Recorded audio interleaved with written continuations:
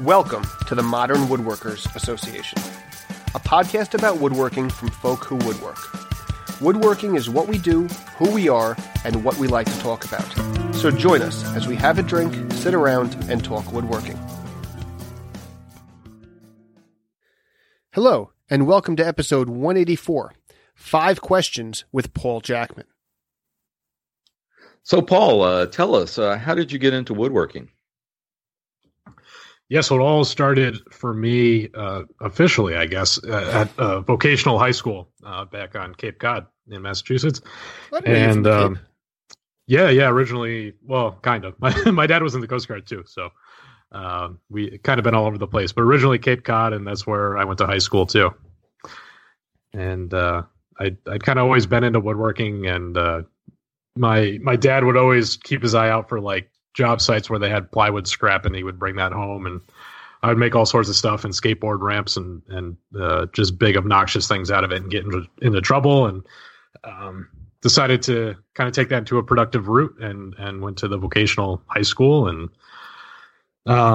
it's just kind of developed since then. And I had a couple of co-op jobs through the high school. It was like a really awesome place to be, and went through engineering school, civil engineering for college.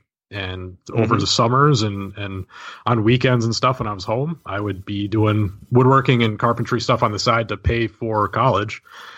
And I worked a few years in the construction industry after college, and my wife joined the Coast Guard at that point, and I had to quit my job. And at that point, I switched from doing woodworking on the weekends and at nights, and took it on full time, and been doing that ever since. So that's kind of the Cliff Notes version of it. No, I'm not going to say it's a common story because most people didn't do exactly that, but I think a lot of people start young and it kind of takes over everything. I'm assuming that building things was more attractive than the civil engineering, which is why you didn't go into that field? Yeah, I mean, I don't know. I kind of like both of it. I'm a big math person. I love numbers and just kind of complicated and difficult stuff like that. And I feel like I've kind of taken that into my woodworking a little bit. Just with repetitive processes and kind of geometry and things. So I like to think I'm hanging on to it at least a little bit, and just it's more hands-on, the construction industry and the woodworking industry, which I like a lot. Well, what is your favorite tool? Oh man, I want to say the table saw is, but that's kind of a cop out, I feel, because that's a very popular choice. But I'm going to say a wood rule. Okay, one of the folding ones. Yeah, the folding wood rule. That's because I don't see a lot of people using it, and I think it's a very underutilized tool in the woodworking industry. Wow, that's interesting. Yeah, I use a folding rule, but I use a plastic one from Lee Valley. I cannot find a decent folding rule around here, and I haven't been able to find one at one of the antique places or any of the vintage tool sales that really performs. They're either too loose, because a lot of it I use a little sliding extension, and if that doesn't hold, then it's useless to me. Yeah. That's most of it right there is the little slide out metal portion of the wood rule, because I always use that to set up my table saw and things like that, because it's so much more accurate than a tape measure, because you don't have the clip of the tape measure moving around to worry about. So it's always right every single time. Yeah, Lee Valley sells, like I said, it's made out of plastic or nylon or whatever, but it's made in Sweden, I think, if memory serves me right. But I bought that, and it actually works out pretty well. Okay, interesting. Mm-hmm. So, who has influenced you the most in woodworking? That's a tough one. There's a lot of people. I feel like I've gotten little influence from a lot of people, and that's kind of all culminated into what I am right now. I think maybe most of that probably came from my shop teachers in high school. And I had, I think 3-4 different teachers while I was there, and they all kind of came at woodworking and carpentry with a different history and kind of a different mindset behind it all. And it was kind of cool to go through, each one of their teaching styles and kind of learning different ways and different techniques. And that right there has formed the foundation of everything that I do today, and that the foundation of knowledge and kind of the mindset from all of it. And I think that was super impactful. Yeah. So what kind of projects were you building in high school? Probably should have asked that on the earlier question, but just curious. Sure. So the first 2 years of the school, so 9th and 10th grade, was woodworking concentrated, and then 11th and 12th grade was carpentry and remodeling kind of stuff. And we start out by building a box, just kind of a typical project. You start with hand tools, and then you go and use like a table saw and stuff like that, and kind of start learning the power tools. And from there, we built a step stool, like a wood toolbox. And it kind of just evolved from there. I built a couple shaker tables, some Adirondack chairs, which are still a staple in my portportfolio now. Yeah. And it just kind of were they normal size chairs? No, normal size or Adirondack, yeah. Yeah, they were not Jackman size at that point. That was a little bit later. Well, you gotta have something to aspire to. Yeah, exactly. You got to grow. Literally. That led directly into the baseball, I imagine.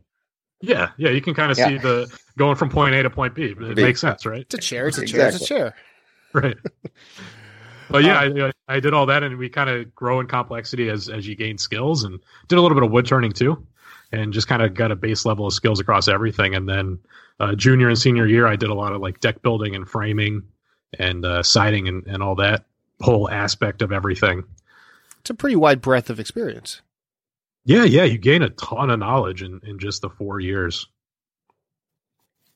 Yeah, and I think that's probably, you incorporate a lot of different materials in some of your work. So I think that's testament to, the training that you got. Yeah, I'm lucky to have been able to go through that program, and I guess I'm lucky that I took it seriously while I was there too. Yeah. So, high schoolers are still kind of figuring things out and don't necessarily see the opportunity in front of them. And fortunately, I understood where I was and kind of what I could take from it, and took as much as I possibly could while I was there. It looks like you're making use of it, so that's great. Yeah. Hopefully I'm making them proud. In your woodworking, what has been your biggest stumbling block, and how do you think you could have avoided it? I would say probably I still struggle with it now, is building more complicated pieces, as weird as that would sound. But I started as building stuff to sell. So it would be tables and Adirondack chairs and fairly typical things. Right. And I'm at the point now where the piece doesn't necessarily need to be sellable. It doesn't have to have like a broad audience. It's just kind of whatever I can come up with. So I still find that I'm hampered quite a bit by that background, and I'm just thinking of things kind of more traditional and typical and kind of typical designs. Okay. And it's still tough for me to kind of expand outside that. And I'm constantly having to remind myself, like, I can build a leg that is a lamp. Like, that's insane. Nobody's going to want to buy that. But I have the opportunity to be able to do that because I have other ways to monetize and put food on the table besides actually selling the piece itself. So right. I kind of have to push myself to come up with those ideas. But I find that over time I'm becoming better and better at it. They just kind of come more naturally to me. But I'm constantly having to remind myself that I can kind of go outside the lines. And I think that's kind of how I come up with a lot of ideas that I do come up with, is that I'm constantly pushing myself to push the boundaries. Absolutely. I think that's the key to growth. You have to do that, but it's hard for many reasons beyond, what you're talking about in terms of pieces being sellable is certainly a big factor. But I think a lot of people also they fall into what they're comfortable with. You have to keep pushing yourself out there to do new things and try different designs and methods. Yeah. It's very easy to kind of stick with the same traditional things, and it's safe because that somebody's going to be able to buy an Adirondack chair from you.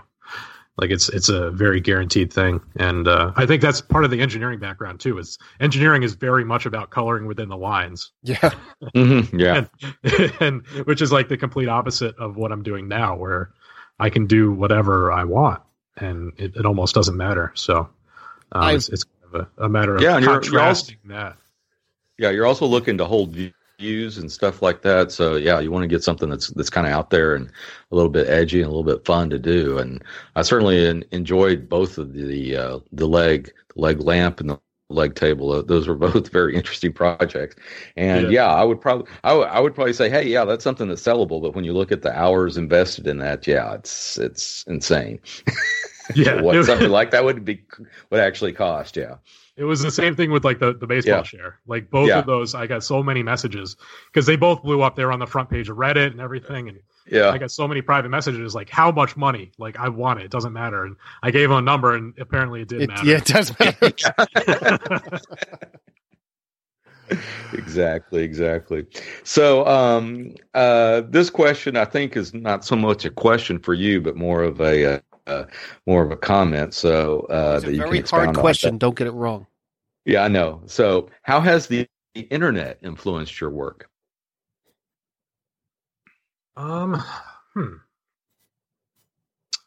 I think it has helped quite a bit because you get exposed to so much variety of projects and ideas in such a small time frame. Versus if you're like looking through a magazine or something that, the way that it used to be and you kind of get a limited number of projects in front of your eyeballs, but now it's basically unlimited and overwhelming the amount of content that there is. And it's pretty cool for, collaborations and things like that and kind of bouncing ideas off of other people. And it's, I wouldn't be doing what I am today without the internet. And without YouTube. So it's given me the ability to build kind of more off the wall kind of sculptural pieces or whatever you want to call them. And something that would be much, much more difficult to do without the content and all that stuff.